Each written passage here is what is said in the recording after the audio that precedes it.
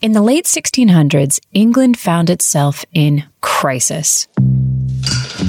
The fledgling financial system was on the verge of collapse, counterfeiters were running rampant, riot was in the air, and the only person standing between England and oblivion was Isaac Newton?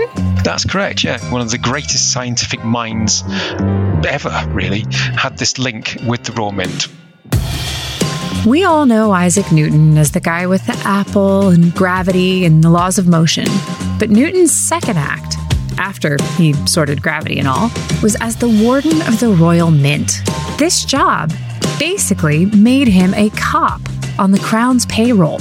And that Newton sent dozens of people to their deaths, ran undercover operations, paid off informants in shady pubs, may have, once, maybe, had someone sort of tortured. This Isaac Newton came to be hated and feared by the London underworld.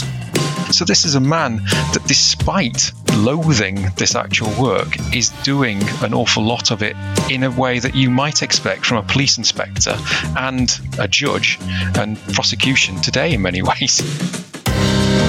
Join me, Linda Rodriguez McRobbie, for Newton's Law, a new iHeart original podcast. We'll follow Isaac Newton on his unexpected journey from dusty Cambridge academic to ruthless London detective. We'll get into some big ideas that had their roots in this moment more than 300 years ago. Ideas that have shaped the world around us. And we'll hear about how the world's smartest man's new job put him on a collision course with the most prolific, skilled counterfeiter the city had ever seen.